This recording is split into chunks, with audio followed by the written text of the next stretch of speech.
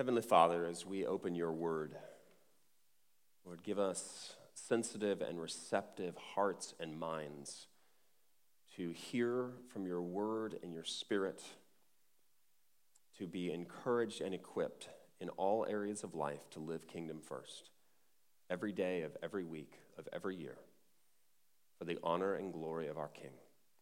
Amen. Please be seated.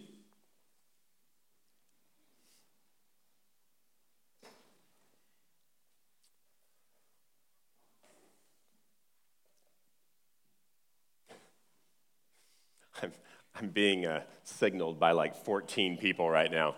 You forgot to pass the basket. All right, go ahead and grab the baskets. Those cards that are in those baskets, you can take one of those and put prayer requests on them. When the offering basket comes along later in the service, you can drop those in there.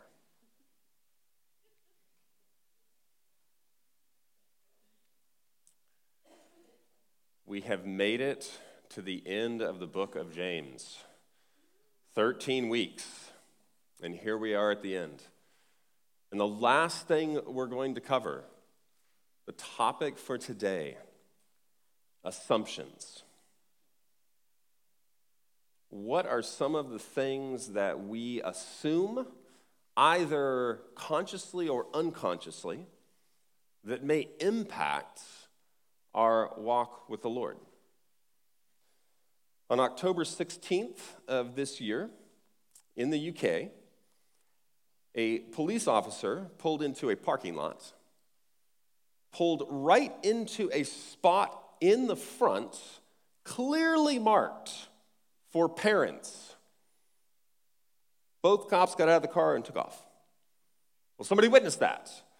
And there's a lot of issues right now in the media about the police and whether they're being fair with people and all this kind of stuff. And somebody was very upset. And they wrote a note. They put it on the police officer's car. And the note said something along the lines of, "Nice child, Mr. Police Officer. Good job." And left it on there. Well, they found the note. The note was actually posted. And then an explanation was given. Police officers were responding to two different things that were happening.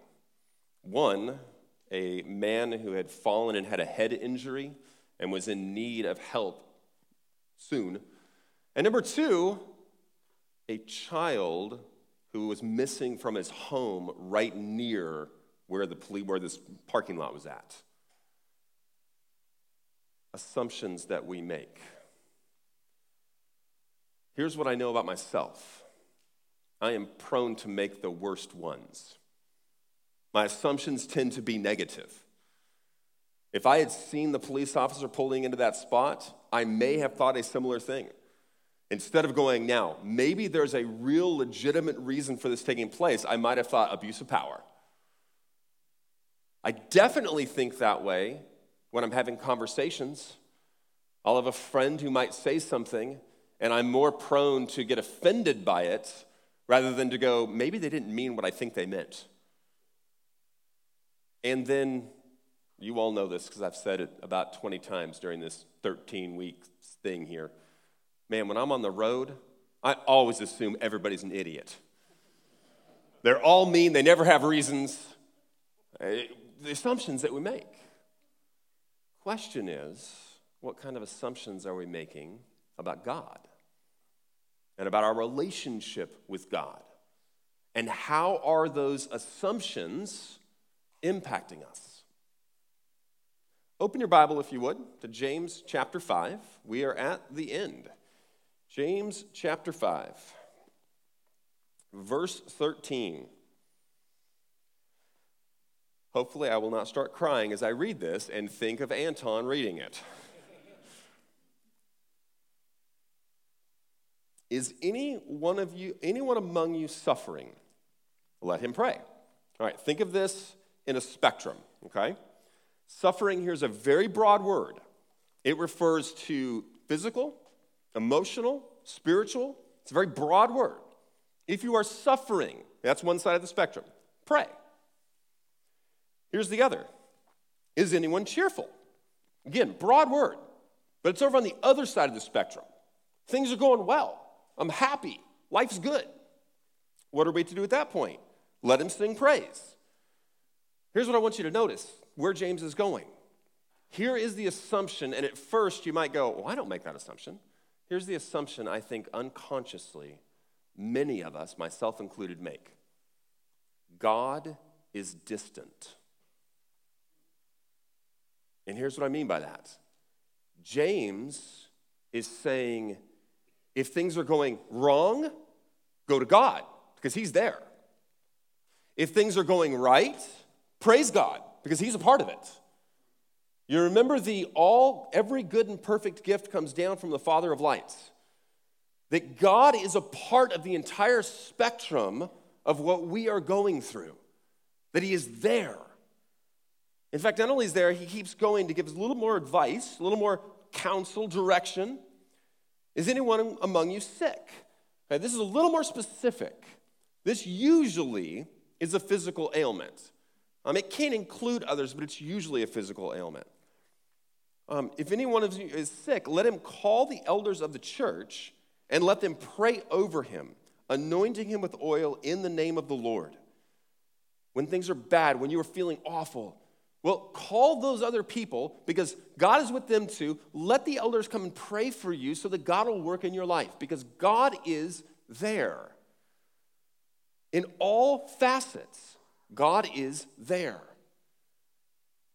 And when I say there's an assumption that God is distant, I know in my own life there's far too much time I'm not thinking about God. There's far too many things in my life that happen that I'm not thinking about God being a part of it. Now, why does that matter? Let me illustrate it this way. So, a couple of days ago at breakfast, my 5-year-old walks into the room. My 7-year-old is having breakfast, and he walks up to him, and he goes, just breathes on him, which 6 o'clock in the morning, you know what your breath is like, right? And he's like, no. And my daughter goes, Killian, that's mean. Killian's like, pfft. He goes, no, that's a mean thing to do. He's like, no, it's not. Yes, it is. That is mean. You shouldn't be doing that. And Killian goes, well, he's mean and annoying. I don't get to even be one of them. I just love how kids think. My kids think about things in ways that I know I used to think about things. And we came into that, by the way, that had nothing to do with what I'm going to illustrate. I just needed to say it. My kids are in the illustration, but it was funny. We walk into the house and I say to my boys, somebody needs to feed the dog. Well, I did it last time. Well, I did it this time. And they start this kind of bicker. I'm like, somebody just feed the dog. So it's not a big deal. And they're like, feed the dog. And so finally, one of them starts walking towards the door to feed the dog as if I just told him to refinish the entire cabinetry in the kitchen. He's like, ugh. Now, my typical response is to lose it, total impatience, start yelling, go after them.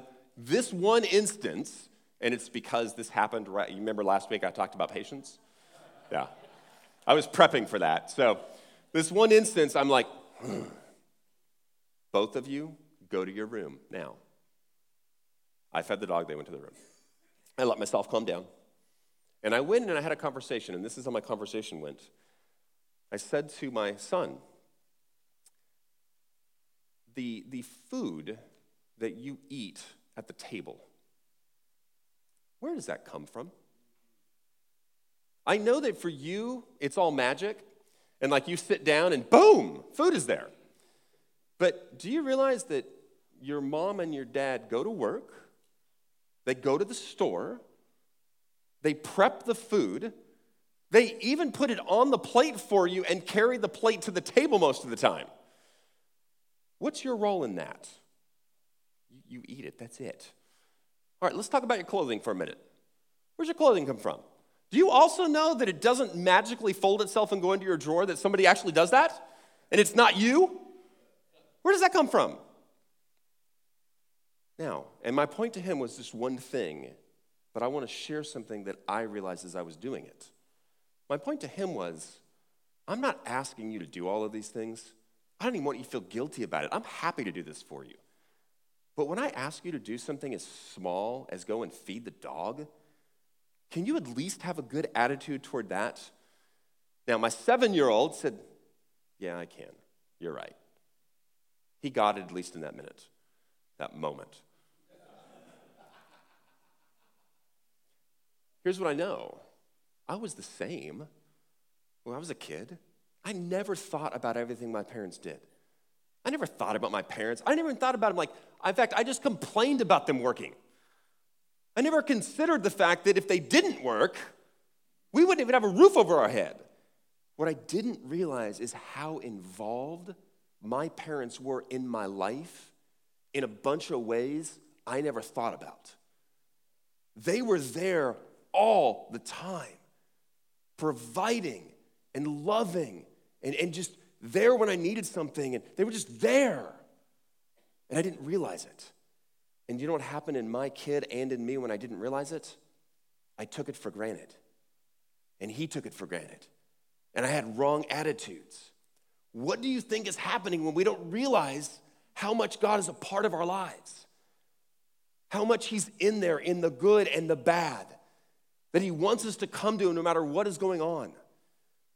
When we don't recognize how close he actually is, then we can become the same.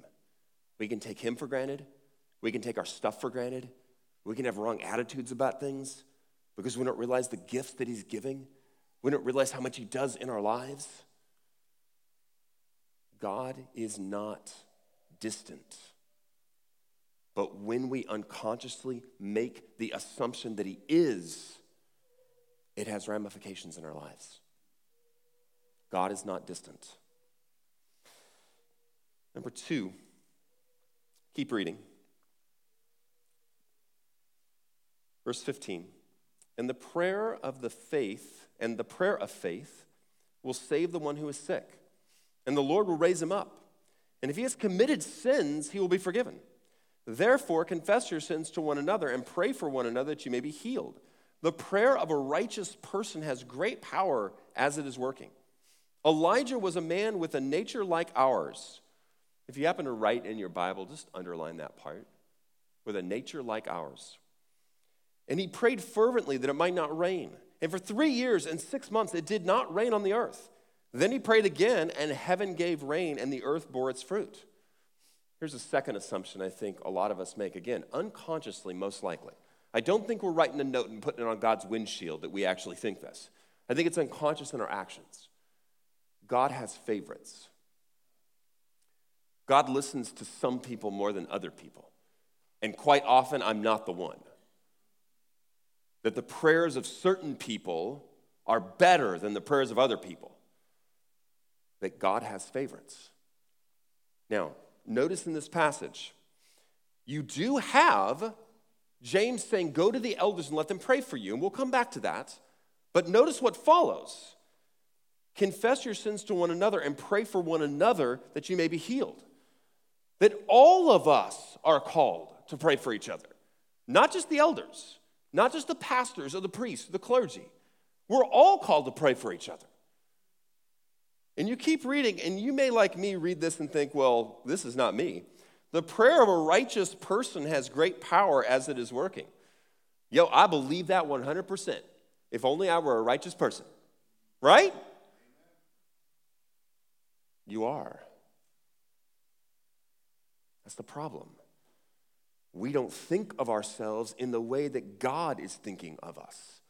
And so then you get this passage where it says, Elijah was a man with a nature like ours. You're trying to tell me that Elijah was like me? There is no way. Elijah is this amazing prophet. He called fire down from heaven. He rode a chariot up to heaven. I mean, come on. This is Elijah we're talking about. Yeah, he's just like you. God doesn't have favorites. All people can pray. All Christians are righteous because of Christ. And here's how we need to see it. Okay? Deacon Lori and I are going to do some artwork. Actually, she's going to do some artwork. I'm going to do, I don't know what it's going to be. But I want to demonstrate to you what this is like.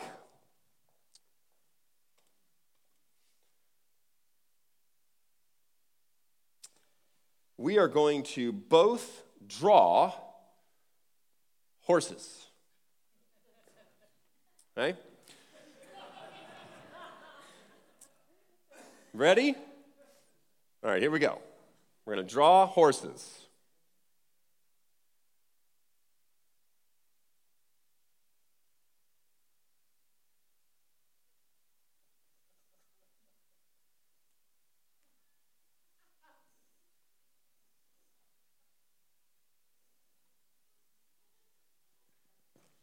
Boom, I won. I got it. Oh, she's still going. All right. I guess if she's still going, I should still be going. She's the artist. Ears. Oh, there we go. Okay.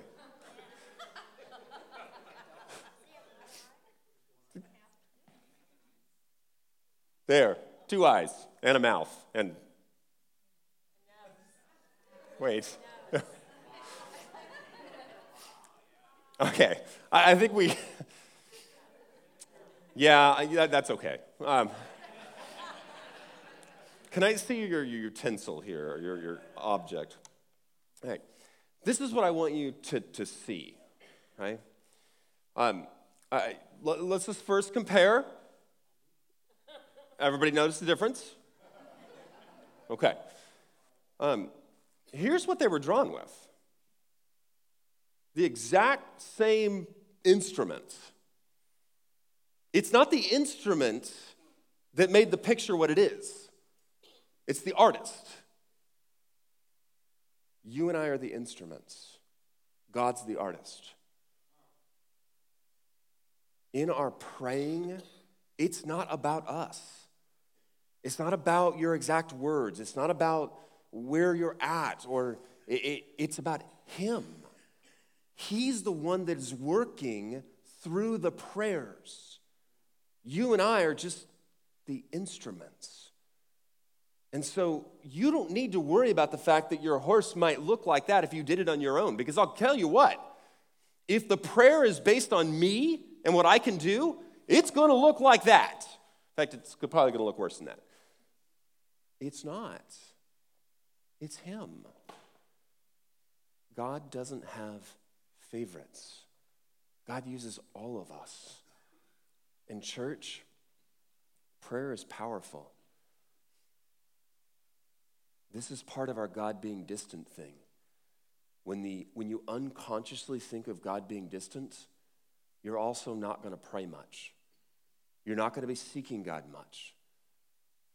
You're going to seek Him when somebody says to you, maybe, will you pray for me? But even that, let me ask you, how many times have you said this? I will pray for you, and you never did. Part of that is because there's an unconscious assumption that God is distant. Because I guarantee you, if you were thinking of God being right here with you all the time, it'd be a lot harder not to pray. Because He's right there. But He is right there. We need to be a praying people. We need to recognize that our God is not distant, but He is close. And we need to recognize that the prayer of a righteous person, and you're a righteous person. In fact, I'm going to ask you right now to do something that's going to be exceedingly uncomfortable for most of you. I want you to raise your hand if you are a righteous person.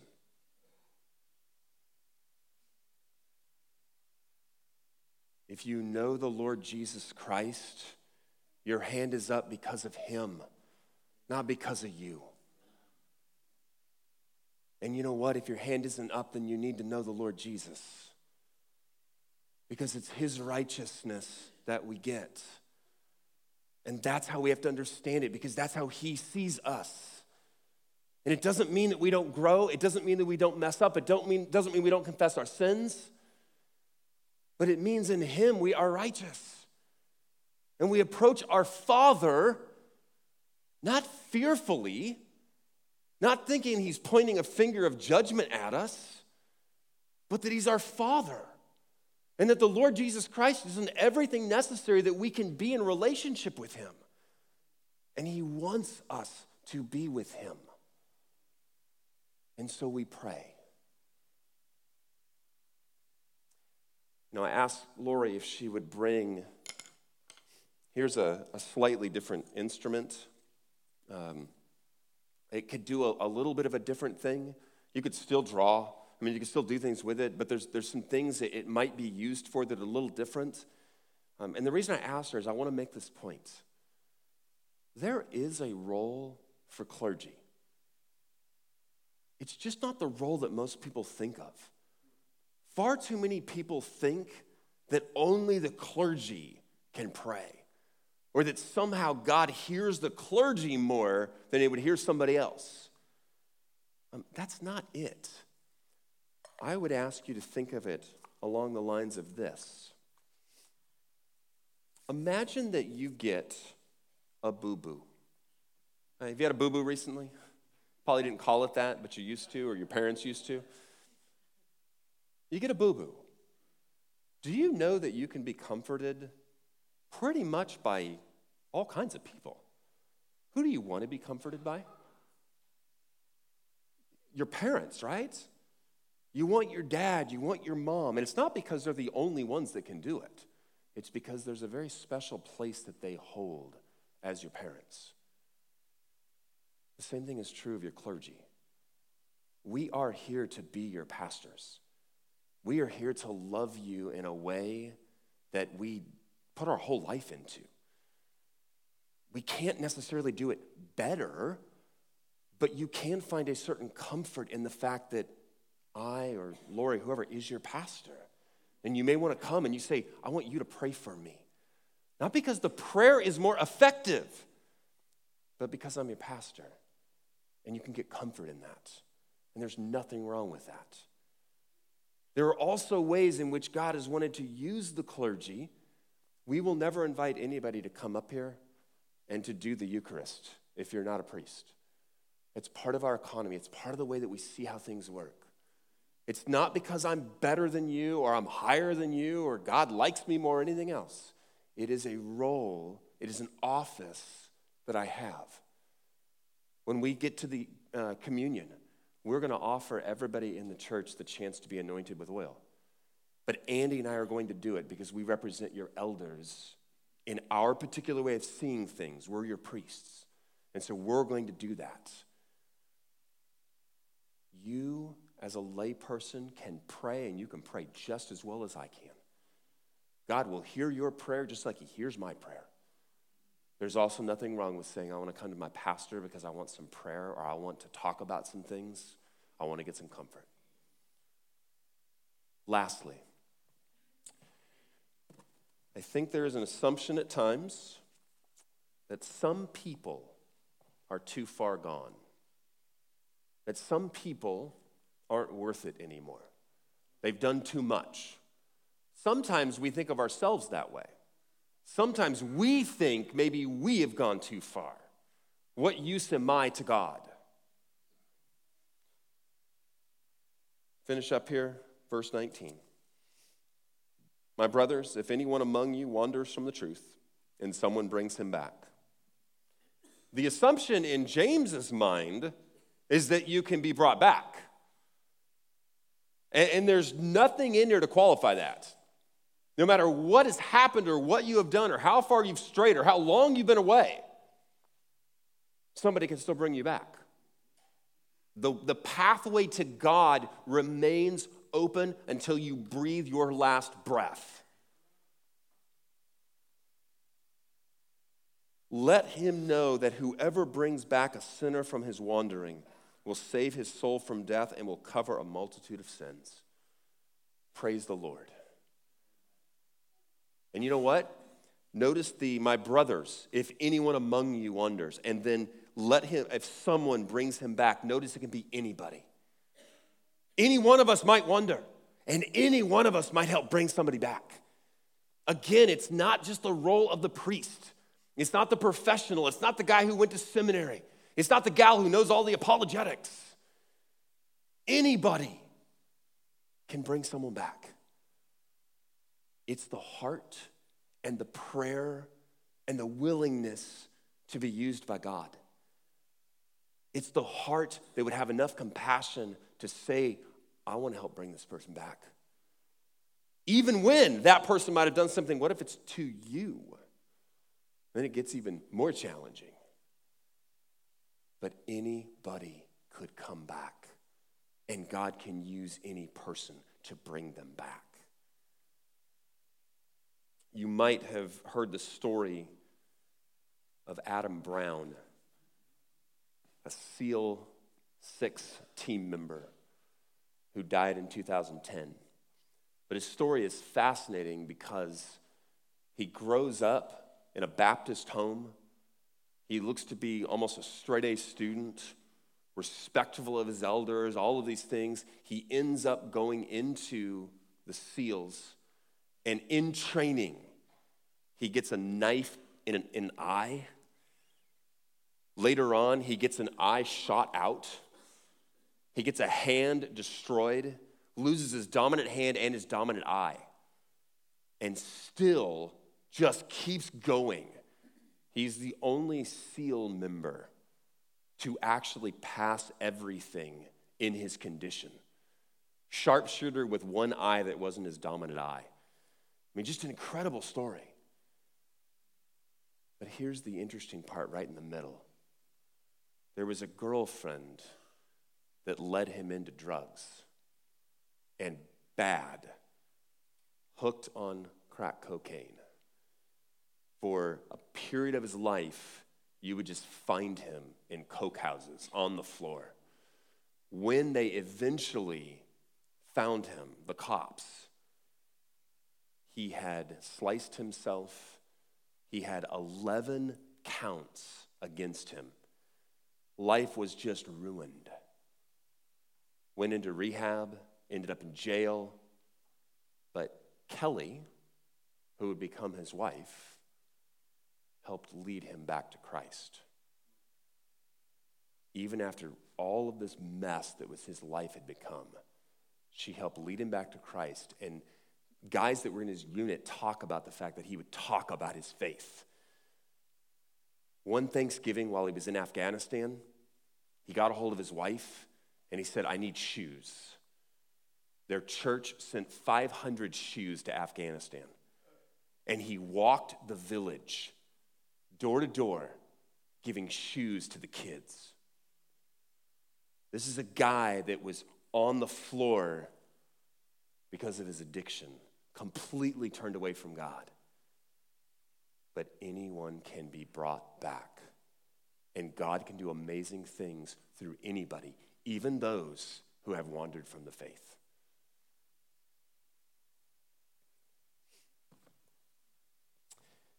His wife, Kelly, was interviewed after he had died because after everything they went through, he was deployed multiple times. She was raising kids on her own. Anytime he'd come back, she would gather the kids, get to him, and spend as much time with him as possible. And when he died, she had to deal with the grief and everything else. And this is what she said got her through. The prayers of all the people around me that kept bringing me back to God. Because prayer is a powerful thing. We want to be the people God wants us to be. It will be through prayer. The compassion, the power, the mercy, the love, the sacrifices, all of it, it will be through prayer. And when it is not through prayer and it's on our own, it will burn us out. It'll make us bitter because we won't have the strength we need to do the kinds of things that God calls us to. 3 assumptions. God is distant. He is not. God has favorites. He does not. There are people that are too far gone. There are not. Not with our God. Our God is here with us, hears all of us, and there is nobody that is too far gone for our God not to bring back. Let's be a praying people. Heavenly Father, thank you for your word. Thank you that you would use us in all of our brokenness, all of our failures, all the times we've wandered away, all the things we don't have right, all the answers that we get wrong or we don't know. And yet, you are our Father. And in Jesus, we have righteousness. And you want to use us, and you want to walk with us, and you want to be with us all the time. Lord, help us to be more cognizant of your presence and to be praying people, willing to go anywhere you call us. In the name of Jesus, amen.